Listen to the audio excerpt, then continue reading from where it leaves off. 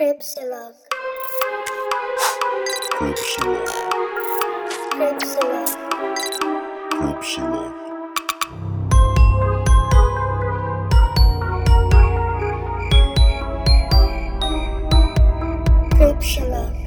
Hi, hello, welcome everyone. This is Gripsilog. Tinuloy talaga natin. Hi Gideon. Hello, Glenn. Ethan. Anyway, Ano? so Yeah. this is Wala tayong still kadala-dala. Ito na me naman and, tayo. me and Gideon. This is still Cripsilog. Hello, welcome. Hindi na Ulit. natapos. Aba, Ano na? Here to talk about creepy things. ayan, episode 3, my God. Nakatatlo na. Or 4 plus yung episode 0. So before mag-start, I have a question. Yeah, ano Grabe. yun? Ano yun? So ngayong tatlong Tatlo na. episodes na tayo, how is the experience so far? Ang weird pakinggan yung boses mo. Hindi ko parang pinapakinggan yung... Boses ko? Hindi, yung sarili. Sarili. Oo. Kasi, Yeah, I think normal Weird. naman yun. ang pinakinggan ko lang yung 0 tsaka yung sa'yo. Yung sa akin, hindi. Bakit? Wala. Ewan ko, nako-conscious ako eh. Ako din naman eh, pero sige lang. For the sake of, improvement. Parang, Ito yung episode na we will napapaliwanag try. tayo. To improve. Yes. Ito yung episode na itatama natin ng mga mali. Yeah. Tsaka pala, nakalimutan na sabihin na if ever na meron tayong maling nasabi during the past episodes, email nyo kami sa cripsilog@gmail.com kasi dapat sasabihin natin ngayon yung mga Yung mga feedback. incorrect information. Speaking of, I want to say hi to our fans. Wow! May Both of fans you? na. Dadalawa pa lang. Dalawa. Hi Mar, hi Jason. Hello. May shout out na. Di nga rin yata nila pinakinggan ng buo eh. Ay, lang. Part na. Ay, ayoko na. Parang ganun. Well, Kamusta? How was your week? how's my week? Okay lang. Puno ng research sa serial killers. Wow! Seryoso. Active. Mhm. Ikaw, sabi mo na naman, di kita tinanong. Ako din kasi. Wala lang. Same old lang. Ngayon katrabaho, tapos uuwi. Tagal ng kamatayan natin. Nantay ko na lang. Ay, kailan kaya ang buhay natin na ganun? Or kaya, mayaman na lang. Para hindi ka na... Para pwede nang maging serial killer. Oh, wow. Kasi- Oo. Kasi wala ka na. Bored ka na eh. Survival mode eh. Oo. Di ka na third world, lower echelon. Nasa ka na. Taas ka na. Yan. Alta. Speaking of serial killers, so nandun pa rin tayo sa pagpapatuloy ng ating top 10. best, worst, Best and worst. creepiest. Infamous, famous. yes, Serial killers killers. ever. Ever. So far. So far. Malay mo, magkaroon ng ngayon bago. ba meron? Parang wala naman recently. Meron, di ba? Ongoing. Ongoing. Oo. Other than that. Wala. Parang nahuli na kasi si Sino? Meron ba recently? Si yun nasa Kaya- news. Yung kailan? Sino? Si BTK? Yun. Yun? Diba? Kasi 2000 early. Pero siya yung 4, latest na 5. nahuli. Siya nahuli. Okay. Tas wala na. Kasi nga, mahirap na ba? Mahirap nang pumatay. Siguro mas mahirap na ma-pull Mas off. mahirap na ngayon. Ah.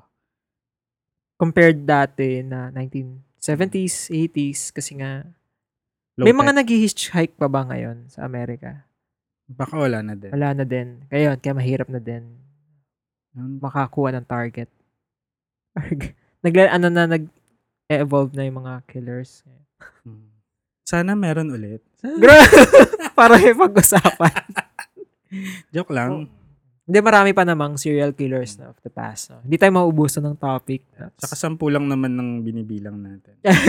Ano lang to, tong season 1 natin actually is just paying homage to our favorite podcasts na My Favorite Murder and The last podcast on the left. So, just in case nakikinig din kayo nun and you think there's like a similarity or ganun, we're just really paying our respects. Homage. Wow. Pero, hindi namin sila ginagaya or what. Kasi mga idol natin. Idol. Sa podcasting. Yes. So, ang number 8. Tama? 8? 8 ba? Hindi. Basta 9. Tama, 8. 10, 9, 8. Sa list. Bilang lang. Math problems. Ang number 8 ay this I'm sure na hindi rin masyadong sikat dito sa atin. And yung Russian or Ukrainian yata. And yung name niya is the most un-serial killer-like name. Why? Ever. Bakit? Ano yun? Ano name? Andrei Chikatilo. Hindi mo lang mga Jeffrey, John. Kasi Andrei, parang hindi mo ma-reconcile na masama ugali. Parang Andrei mabait. Parang ganun yung dating sa akin pag Andrei. Tapos Chikatilo parang... Ang hirap naman yan. Parang parlorista. Okay. Pero, don't be fooled by the name. Kasi, tsaka kahit ako hindi ko kilala ito si Andre. So, Chikatilo. wow, this is going to be an interesting episode. Interesting. Thank you. Kasi wala akong alam. Tapos ipapag-google ko sa'yo mamaya ang sige. picture. Ay, ngayon may game. Tingnan mo ngayon yung picture niya. Kaya lang yung spelling. Andre, may I. Madali. Yung Chikatilo. Chika. Siguro, feeling ko naman niya. Kaya bang ginagawa mo yan? Dapat pala, nagsa-silent tayo habang nag-record. Chika. Ano yung chi? CH? CHIKATI. Ayun. Okay. Yeah, standby mo muna yung picture niya. Okay, sige. So, Andrei Chikatilo was born in the USSR on October 16, 1936 during a time of famine. Famine is taggutom. Yeah. He grew up in a farm eating bread, sometimes leaves and grass. Oh, wow. And lived with his parents in a one-room hut. So, yung setting niya, very Pinoy. Bukid. Ganun. Very bukid. Tapos surviving on grass. Oh, man. Parang you're at that point ng wala nang makain na pati grass kakainin. Kasi ang common, people surviving on weed. Grass. Kaya ba? Yan. So, yan yung setup niya, 1930s. Tapos, sobrang mahirap hirap. Yes. One of the stories his mother told him in his childhood was that he used to have an older brother who was kidnapped and cannibalized by their neighbors. Oh, no. Kinain ng kapitbahay. Dahil sa gutom. Yes, oh. I think. Wala pa bang pulis? Di ba nila nasumbong? Pero, actually, ang tanong ko, more than that, ba't mo sasabihin sa anak mo yun? Alam mo, may kuya ka. Kaya lang kinain ng kapitbahay. Di ba, para hindi na siya kainin din, di ba? Para wag ka nang lumabas, kakainin ka ng kapitbahay. So on top of yung poverty, extreme poverty, he also witnessed the horrors of war. His father left them to fight in the war and he started sharing a bed with his mom. Nothing incestuous. Okay. Na-mention lang kasi. Nagpe-prepare na ako. Kasi nag-share nga sila ng higaan, his mother, tapos bedwetter. Okay. So may clue na. Sa ating trifecta of a serial killer. His mother beat him up every time he wet the bed. Kasi... So nambubugbog yung nanay niya. At age 7, his mother gave birth to a baby girl. His father was away at the time. So the theory was that his mother was raped by a soldier. And since this is a one-room hut, Andre may have witnessed the rape. Oh. So, it's a rough start to for Andre. His family life. In short, ang kanyang childhood ay fucked up. Pang MMK. Interesting. Ang iniisip ko, ano siya, meron siyang third party. Pero, Pwede na-rape rin. pala. Pwede rin. Or Baka, sinabi niya lang na na-rape siya. To siguro. hide. Pero nakita pa rin ni Andre. Ano lang naman yun. Baka, yung parang theory nga lang. At school, Andre was a bright student. Sabi. Wow. Often praised by his teachers but was constantly bullied by other children for being poor and hungry. His stomach was swollen and his clothes were homemade. At home, their mother would physically abuse them. No. So, doon ka na nga lang sana sa school makakuha ng Pambubuli. hindi ng Alin? doon ka na nga lang makakakuha sana ng na parang Support. support Sa bahay. Binubuli ka pa. Right. At 14, he was appointed editor of the school newspaper. So, Wow, bright talaga siya si Kuya. He was the only student from the farm who completed his high school studies with excellent grades. Smart si Kuya. Yung mga ganitong stories, you can't help but feel proud for students like this na kasi ngayon nangyayari to sa atin, 'di ba, yung mga underprivileged students, they still graduate with flying. If only dun lang tumigil yung story niya, kaso hindi. Umpisa pa lang yun. So maganda na sana. Brace yourselves, guys. Brace yourselves. At age 18, when Andre hit puberty, he discovered 18? Yes. Bakit 18? Sabi dun sa Wikipedia. Di ko na Hindi, pero kinontra. Late. siguro dati, ganun ang start ng puberty. But late. Di ba dapat mga 12, ganun? Actually, 1930s, di ba 18, nag-aasawa ng mga tao. Oo. Ba't parang ang late ni Kuya? Eto ka. He discovered he was impotent. At 18. So, eto. He was shy around girls, usually awkward and self-hating. He was unable to ask his crush for a date. Lahat naman. However, isang malaking however, kasi normal lang yun.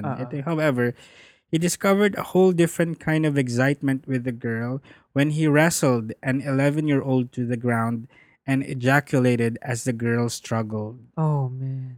So, dun pala ang kink niya. Ang kink. No to kink shaming, pero ganun talaga siguro ma-discover yung fetishes mo by accident. Trying it out. Sorry. Ay, sinabi mo last time. Agree or disagree, you can't choose your fetish chooses you. Ay, shit. Oo. Diba? Okay. It's a different story kung gagawa ka na ng mga crime, di ba? Akala ko may susingit ka na naman dun sa... Sorry na. Hindi yung nag-aalaga sa'yo. Si Yaya. Speaking of fetish, yung yaya ko dati. Wala na. Ay, buti naman wala akong na-witness. Great. Sorry na. He stopped school and worked as a laborer at age 19. He had a girlfriend and they tried having sex a couple of times, but he just could not sustain an erection, so they broke up. Dapat tinry niya makipag-wrestling, role-playing, gano'n, di ba? I think eventually dun nag-culminate yung problema niya. So he joined the army for 3 years, and in his return, he again attempted to have a relationship.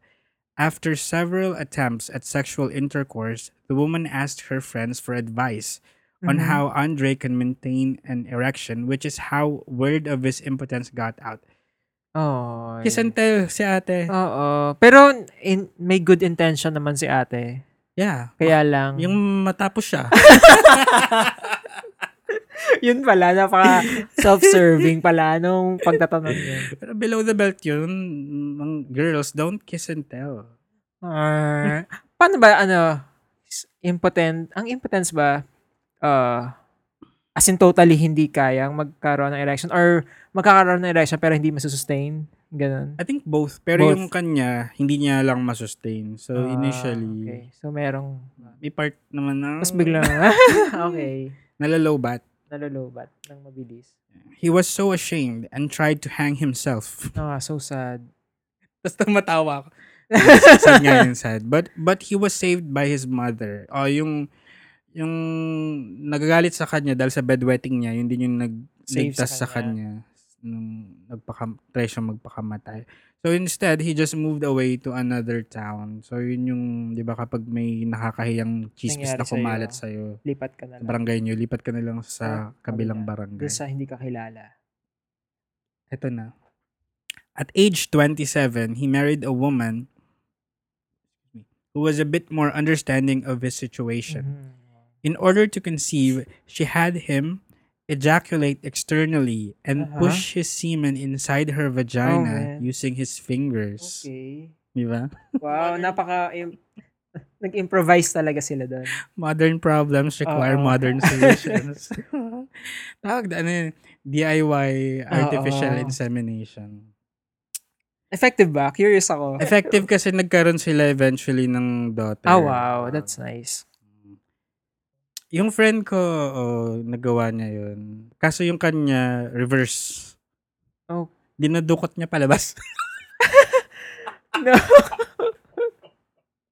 Wait lang. Ano? Kasi di ba siya kay Andre, sinusuksok niya pala. Papasok. Ayoko na nga. Okay. A few years later, they had a daughter, Ludmila, and a son, Yuri. So, solid ng mga names ng anak niya. Naalala ko yung teleserye nila. Puro Russian yung name. Sila Yuri, sila John Lloyd and Bea yun Lorna Tolentino. Yung may kulto? Hindi, ewan ko. Si Butterfly, parang ganon. Keme Butterfly. Basta, Madame Butterfly? Oo. Basta mga Russian yung mga names nila. Oh. Wala lang. Interesting. Nakwento ko lang. Kasi di ba usually Mexican yung names. Oo nga. Kasi yun si John Lloyd, si Yuri. Okay. Si Bea. Wala, nakalimutan ko na. Basta. Kasi mga apelido nila mga Kova. Ay, hindi naman. First name lang. At age 28, Andre got himself a new job. A university teacher teaching Russian language and literature. So, he really made something out of himself. He made a career for himself. So, talaga siya sana. Upstanding na tao kasi matalino siya eh. Curious ako kung ano yung magpapabreak sa kanya. Dahil so far, parang okay naman siya eh. Di ba? May anak na siya. Yes. Tapos teacher siya. Nakakapagtaka lang, for someone na nabully sa school, bumalik ka sa school at doon nagtrabaho, is that common among teachers? Usually, mga nabully rin sila dati. Hindi kasi, naman siguro. Yung mga instructors ko dati sa college, kinikwento nila na may time doon na nabully sila. So, nangarap silang makaganti. Or lahat ba tayo nabubully? Hindi eh. Kasi may bully talaga. Ako nabully din ako nun. Pero hindi alam nung bully ko na binubully niya ako. Hala, paano? Parang sinasali ko lang yung sarili ko sa Anong ginagawa sa'yo? Wala siyang ginagawa sa akin. Ayoko lang talaga sa kanya. So, binubully niya ako. Paano kanya binubully? Like, wala. Binabatukan ka ba? Hindi. Physical, hindi. Nag-exist lang siya. Ay, nakakainis. Ayoko kasi siyang kadil. Kaya, bully. Yung sa akin, Nabully ka? Nabully, oo. Paano? Parang naalala ko lang, parang inaasar niya ako. Yung diba usually nag-aasaran. Deadma ako. Kinuha niya yung pencil case ko, tapos pumunta siya dun sa dulo, kung saan yung nakatago yung mga cleaning materials. Tapos, feeling ko tinapon niya doon. So, pagpunta ko doon, hinahanap ko sa mga bunot, sa mga walis, yung pencil case ko wala. Tapos, pagtingin ko sa bintana, nasa second floor kami. Tinapon niya pala doon. Pag sa baba pala noon, may parang mini pond. So, nandun siya sa gitna ng pond. yung pencil case ko. Oo. Ayun lang. Parang putol yung kwento. Ano ba? Ano ba dapat? So, hindi ko na siya kinuha. Pinalipad ko rin siya sa pond. Yun, in my head. Ganun yung nangyari. Saan na siya ngayon? Okay naman siya. Ka-Facebook mo? Okay naman kami. Nagkita kami last year. Bibili siyang barbecue. Batiin mo. Bibili yung barbecue. Oo. Hi. Basta. Nalala mo yung pencil case ko? Tinapon mo. Okay, Si moving Andre. on. Balik tayo kay Andre. And so, ito nga, sadly, Andre was ineffective as a teacher. Although knowledgeable in the subjects he taught, he was unable to maintain discipline in his classes and was regularly subjected to mockery by students who took advantage of his modest nature. Modest, so mabait, Mm-mm. down to earth. Humble. Mabait pa siya ng time na yan. At age 42, Andre started committing murders. Wow! Biglang ganon. Bakit? walang pasapasabi. Pero yun nga, Oo. sabi ng Wikipedia. Alam So, mo, 42. Wikipedia walang preno din. Nambibigla lang. On December 22, 1978, hindi pa rin tayo buhay neto. Mhm. Andre lured a 9-year-old girl to an old house which he had secretly purchased. He Mhm. attempted to rape her but failed to achieve an erection. Okay. When the girl struggled, he choked her and stabbed her 3 times in the abdomen, Ay. ejaculating while stabbing the child. No! He then threw her in a nearby river. So, bumalik to. Di ba yung dati nakipag-wrestling siya? Ay, ni-wrestling niya. So, ngayon, nag-act out na siya sa kanyang urges. This time, stabbing. Actually, mild pa yan, yung inabot nung bata sa kanya kasi yung sumunod, wait. On September 3, 1981, Andre encountered a 17-year-old boarding school student standing at a bus stop. Mhm. According to his confession later on nung nag-confess siya, he lured her to a forest near the river with the pretext of drinking vodka and relaxing. So, kaya Vodka naman and pala chill. umuo. May alcohol na. Oo, ano. involved siya. When they reached a secluded area, he threw the girl to the ground before tearing off her clothes and attempting intercourse as Mhm. she remonstrated against his actions. When Andre again failed to achieve an erection, he forced mud inside her mouth Oh. to stop fuck. her from screaming before battering and strangling her to death. Oh, no. At dahil wala siyang kutsilyo nung panahon na yon, Andre used his teeth. What? He tore one nipple from her body with his teeth before loosely covering her body with leaves, branches, and torn pages of newspaper. The body was found the following day. Wait, how did he kill? Ayun nga, strangling. Strangulation. Strangling. Pero kinagat niya sa sa utong. Gag. You need extreme force, no? Para tanggalin, to tear a nipple apart. Mahirap ba tanggalin ang utong? Ay, akala ko yung pati yung areola. Hindi naman. Pati yung ano lang, yung... Parang, kasi ang hirap. Okay, sige. Siguro kung malaki yung areola. Sorry, guys. Again, disclaimer, hindi namin pinagtatawanan yung victim. No. It's more of our coping mechanism Mhm. sa mga gantong... Kasi ang gruesome naman nitong topic na to. Wow, gruesome. Tsaka, ito rin, I guess it's time. It's wrong to judge people by their appearance. Pero pag tinignan mo talaga yung picture ni Kuya Tingnan ko nga si Andre Kuya. Chicating, Oo nga, ginugol ko si Kuya. isang mabilisang Google, yung nasa mukha talaga niya, Yung mugshot niya ba? actually hindi yan. Oh, no. Okay. Tignan mo yung semi-kalbo siya, yung behind bars siya. Ito na lang, hanapin ko. He really does look like the kind of person who can tear off a nipple. Chika. Killer. Oh, ginugugol na. Ito, kalbo na siya. Mm? Oh, man. Diba? Wala na Nakakatakot. siyang ngipin. I guess. Tanggal na Time yung na to. ano. Wala na siyang pangtanggal ng nipple Nips. sa time na to. Pero, Ang nakakatakot. wicked nung smile, no? Yeah. Okay, wait. Meron pala. Pero ano lang. Yung the way he smiles lang. Oo. Yung mata niya, very pang villain. Parang may something evil Oo. and ano talaga behind that smile. Sabi. Ito, following this murder, Andre was able to achieve sexual arousal and orgasm only through stabbing and slashing women and children to death. and he later claimed that the urge to relive the experience had overwhelmed him. Still, Andre stressed that initially he had struggled to resist these urges. May Mhm. pag-resist pa ba? Thank you. It makes a lot of difference na nag-struggle ka pa na. Ito, okay. 9 months after yung second murder niya, on June 12, 1982, so wala pa rin tayo na to, Mm. Andre took a bus to a nearby district to purchase vegetables. Bibili, Napaka-innocent bibili lang to ng buy gulay. veggies. Felt cute, might kill someone later. Kaya ayoko na mamalengke eh. Bigla ka na lang mapapatay eh. Having to change buses in the village, he decided to continue his journey on foot. Walking away from the bus station, he encountered a 13-year-old girl who was herself walking home from a shopping trip.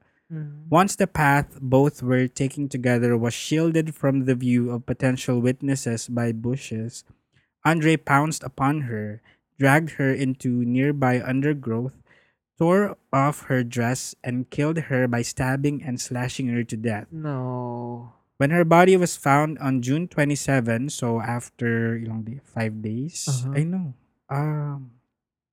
Yes, I know. 15 days after siyang mawala. The medical examiner discovered 22 knife wounds inflicted to the head, neck, chest, and pelvic region. Ito. In Oh. addition, several wounds were discovered upon her eye socket. No! Ayoko ng eyes. No. Sobrang sakit I kaya. cannot. Following this murder, Andre no longer attempted to resist his homicidal urges. Between July and September 1982, he killed a further 5 victims between the age of 9 and 18. So, July to September lang to. So, medyo nag-ramp up. Ramp up. He established a pattern of approaching children, runaways, and young vagrants at bus or railway stations. Okay. Vagrants yun yung mga palaboy. Walang Yung mga umakit sa mga bus eh. Nang bibigay ng envelope. Hindi ba yan yung parang walang permanent bahay pag vagrant? Tama ba? Yata. Enticing them to a nearby forest or other secluded area and killing them, usually by stabbing, slashing, and eviscerating the victim with a knife. Eviscerating, tatanggalin mo yung laman loob. Eviscerate. Kasi So, diba, di? viscera. Eviscerate. Let's check. kindly confirm. Take out the entrails. Yun nga. Disembowelment. Shit. No way. Fuck. Many of the victims' bodies bore evidence of mutilation to the eye sockets. Sorry, ito na naman. Nag-level up siya. Ugh. His adult female victims were often prostitutes or homeless women whom he would lure to secluded areas with promises of alcohol or money. Pag mga adult, uy, alcohol. Pero na-imagine ko yung Tara, inom tayo. Painom ako. Si ate naman, gay. G. Tara, inom tayo. He would typically attempt intercourse with these victims, but he would usually be unable to achieve or maintain an erection. This would send him into a murderous fury, particularly if the woman mocked his impotence. So, pag ikaw talaga yung girl, wag mong, don't make it... Don't humiliate.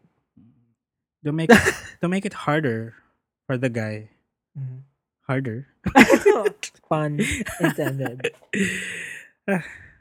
He would achieve orgasm only when he stabbed and slashed the victim to death. His child and adolescent victims were both sexes. He would usually overpower these victims. Yes, may mga boys. Okay. Pero hindi niya ni-rape. Pero parang pinatay ganun na rin niya. Yun kasi nag-ejaculate siya. By stabbing. Kasi sabi niya, he would usually overpower these victims once they were alone, often tying their hands behind their backs with a length of rope before stuffing mud into the victim's mouth to silence their screams and then proceed to kill him. Ito na. Due to an emerging pattern in the murders, so hindi alam ng mga police kung kung connected ba sila, pero dahil nagkakaroon na ng pattern. May MO na siya. Yes. particularly dun sa eyes. Dun Oh, sila no. nakapag-isip na, Wait, ano bang ginagawa nila ni Andre pag sa mata?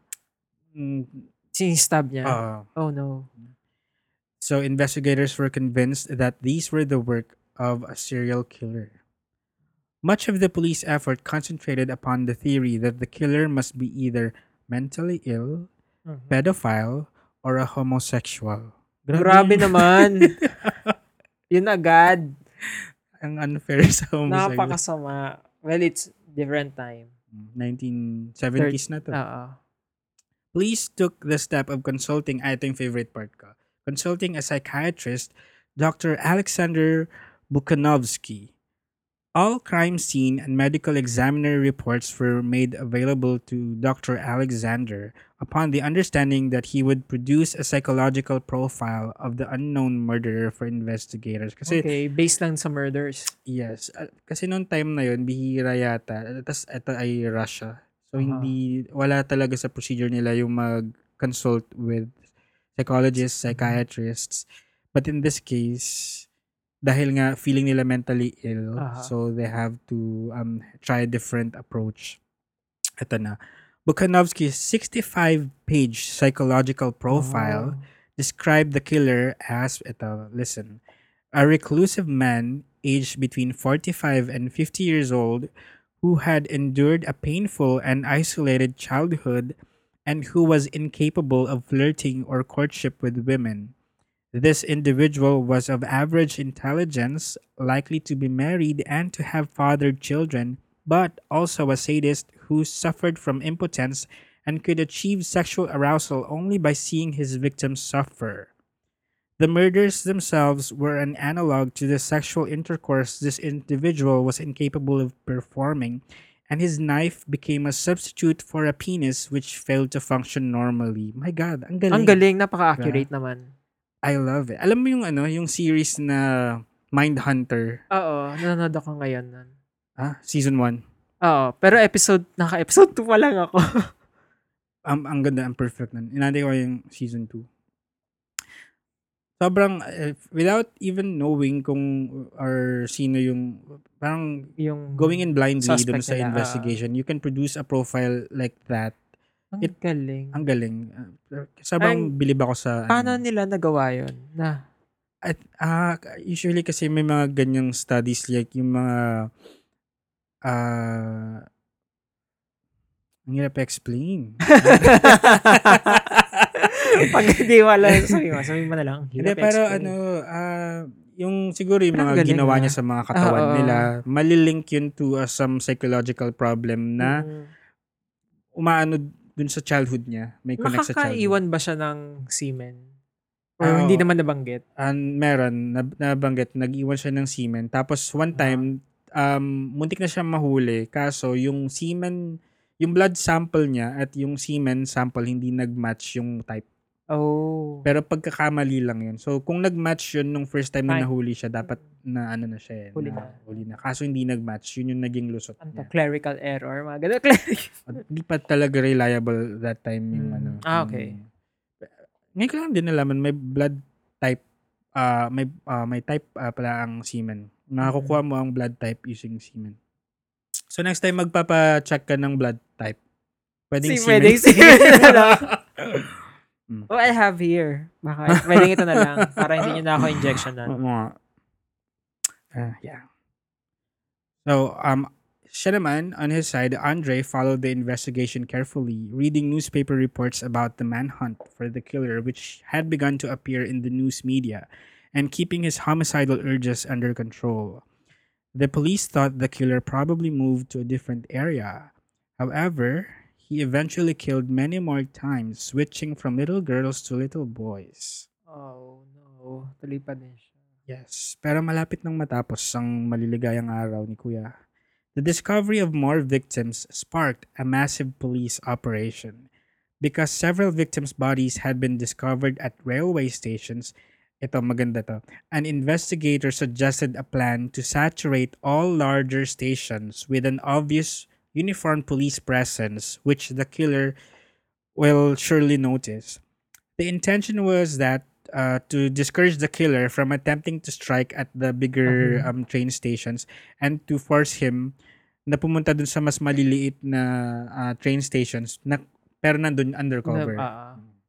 So more likely mas mapapansin nila siya dun sa lesser smaller train stations. Kumbaga sa atin dito, nagpakalat sila ng marami sa MRT. So hindi ka na doon mag-strike kasi nga maraming pulis doon. So doon ka doon sila nagbantay sa may dagupan bus. Kasi nga yun na lang yung pwede kang. Yes. Yun na lang yung yun yung akala niya walang pulis. On November 6, 1990, Andre killed and mutilated a 22-year-old woman in a woodland near a train station.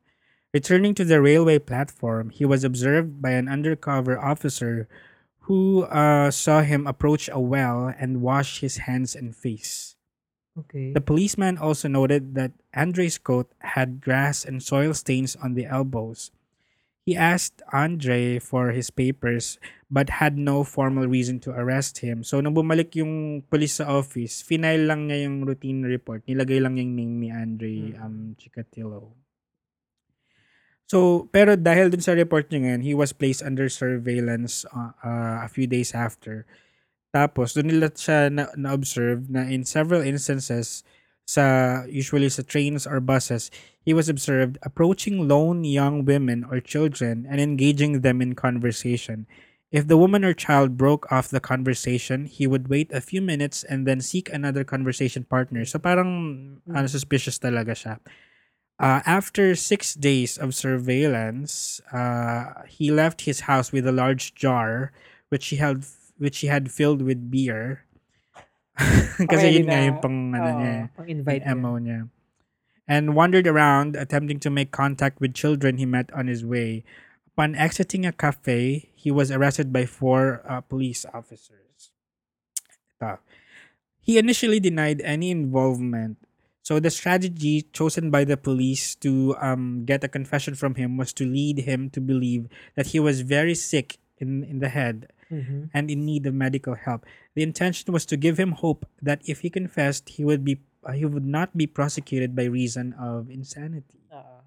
So in-invite nila ulit ng mga pulis si Dr. Alexander Bukanovsky. Ito ba yung nakakuha? Yeah, yun ng psychological profile na very perfect description. So, ang ginawa ni Dr. Alexander, he read extracts from his 65-page psychological profile to Andre. Within 2 hours, Andre burst into tears and confessed to Bukanovsky that he was indeed guilty of the crimes for which he had been arrested. After conversing into the evening, Bukanovsky reported that Andre was ready to confess. So he stated that he would bind the victims' hands behind their back with a length of rope before he would proceed to kill them. He would typically inflict a multitude of knife wounds upon the victim. Initially, shallow knife wounds sa chest area muna. Tapos, deeper stab wounds, usually around 30 to 50 in total. Sa chest? Sa neck area, sa torso. Tapos, he would eviscerate, tatanggalan niya yung entrails. And as the victim died, he would climb on top of their body until he achieved orgasm. Oh, no. Minsan talagang hirap mag-orgasm. No, you have to go through lengths. And dami mong go through lengths just to achieve. Para matapos lang. He would regularly... At what cost? At what cost. Buti na lang, di ganyan yung... Naku, buti na lang.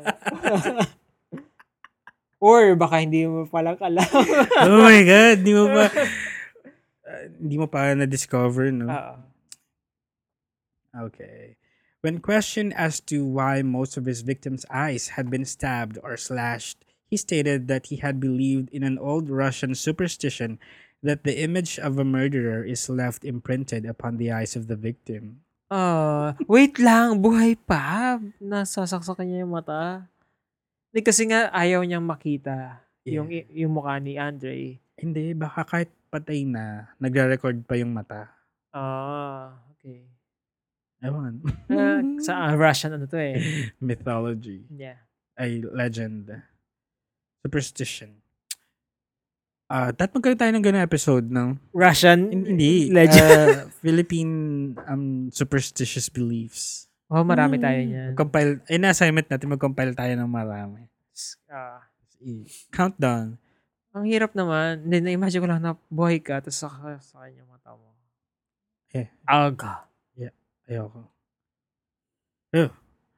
Andre Chikatilo was brought to trial on April 1992 and was charged with 53 counts of murder. Wow, 53. Ang dami. He was sentenced to death plus 86 years. Ba't ganun? Baka pag isang death, ganun. Isang death lang ba? Death. And then 80. So, namatay ka na? Nakakulong ka pa. Hindi, baka kasi di ba meron silang, ang tawag doon, may appeal. So, after na ma-save ka sa death penalty, may 83 years ka pa. So, makukulong ka pa din. Ganun ba yun? Oh. Okay. In case manalo ka sa appeal. Ganun. May bubunuin ka pang 86 years. Ito. February 14, 1994. Correct us sa cryptolog@gmail.com. I'm sure, mali-mali na naman sinabi namin. Kasi, yun, kung ano yung tama doon. Just don't sue us, guys. So, ito, February 14, 1994, Valentine's Day. Nasaan ka nun? Hala, hindi sa school? 1994? Baka ito yung mga grade 1 or 2. School Yung pinapagupit-gupit tayo nung decoration. Tapos, sa art subject niya, gagawa kayo ng mga cards. Yes. Tapos, on the day, papasuti ka ng red. Talaga? Ito naman, si Andre naman was taken from his death row cell to a soundproofed room in prison and executed with a single gunshot behind the right ear. Okay. Curious ako kung paano yung execution nila. Gunshot? Sa ear? Yes. Ganun talaga sa ibang bansa. Kasi diba sa US, yun yung garote, yung electric chair. Ano ba isa? Yung lethal injection. Sa iba, meron din bang garote sa US? Oo. Oh, wow. Tawag nila garrote. Garrote? Pero wala na siya. Puro lethal injection na ngayon. Ngayon. Wala naman natin na-execute na ngayon. Pero wow. Kung mali ikaw na, yung for sure, mali na naman. Galing-galingan na naman ako, guys. Kung ikaw yung executioner, paano niya madadala sa conscience niya na ikaw yung pumapatay? Usually, sabi nung napakinggan kong podcast. Kasi katulad ni Sir Ellen Payne, wow. Yes, Game of Thrones. Sabi, ang usual kinukuha nila na executioner nung araw ay mga convicts din, murderers din. Okay. So chill lang. Like yung isa, kinuha, hindi naman chill, pero yun yung punishment nila. Instead na mag-serve ka instead na ikaw mismo ma-sentence to death, you will carry out sentences sa ibang Talaga? So, mamili ka. Gusto mo ikaw, hindi, sige, patayin na lang ako. Patayin na lang kita. Ganun. So, that's the story of Andre Chikatilo.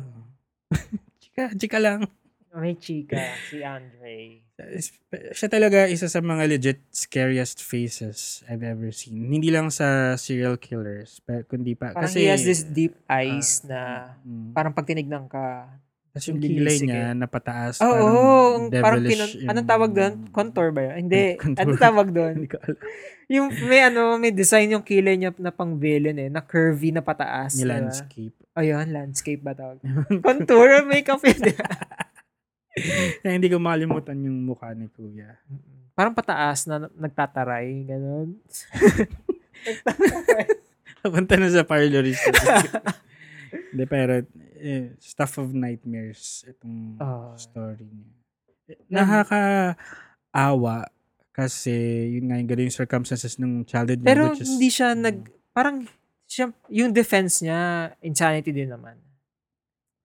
I think so. Kasi nga pwede nilang gamiting proof yung ginawa ng psychologist. Na yung profile. Pero hindi naman siya na pinatay pa, na-execute pa rin siya. Or pressure na din kasi nga, ang dami na niyang pinatay, andun na yung mga tao. Kasi imagine mo naka 53 ka na tao, dun ka lang sa 54th attempt mo sana nahuli. Kasi, kung ngayon yan, kaya mo siguro in answer dun sa question mo kanina kung bakit wala na masyadong serial killers ngayon. Ngayon kasi, isa pa lang ang mapatay.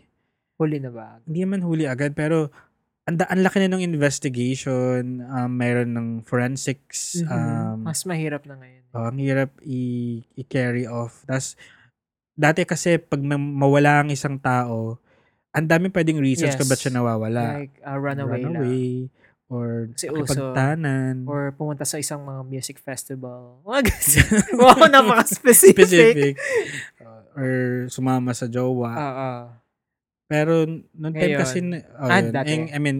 yung time ngayon, hindi 24 ka, hours lang, diba? ang hirap kaya mawala sa radar ngayon kasi maglias ka Facebook, ngayon, wow. maya online ka na naman sa Facebook. Oo.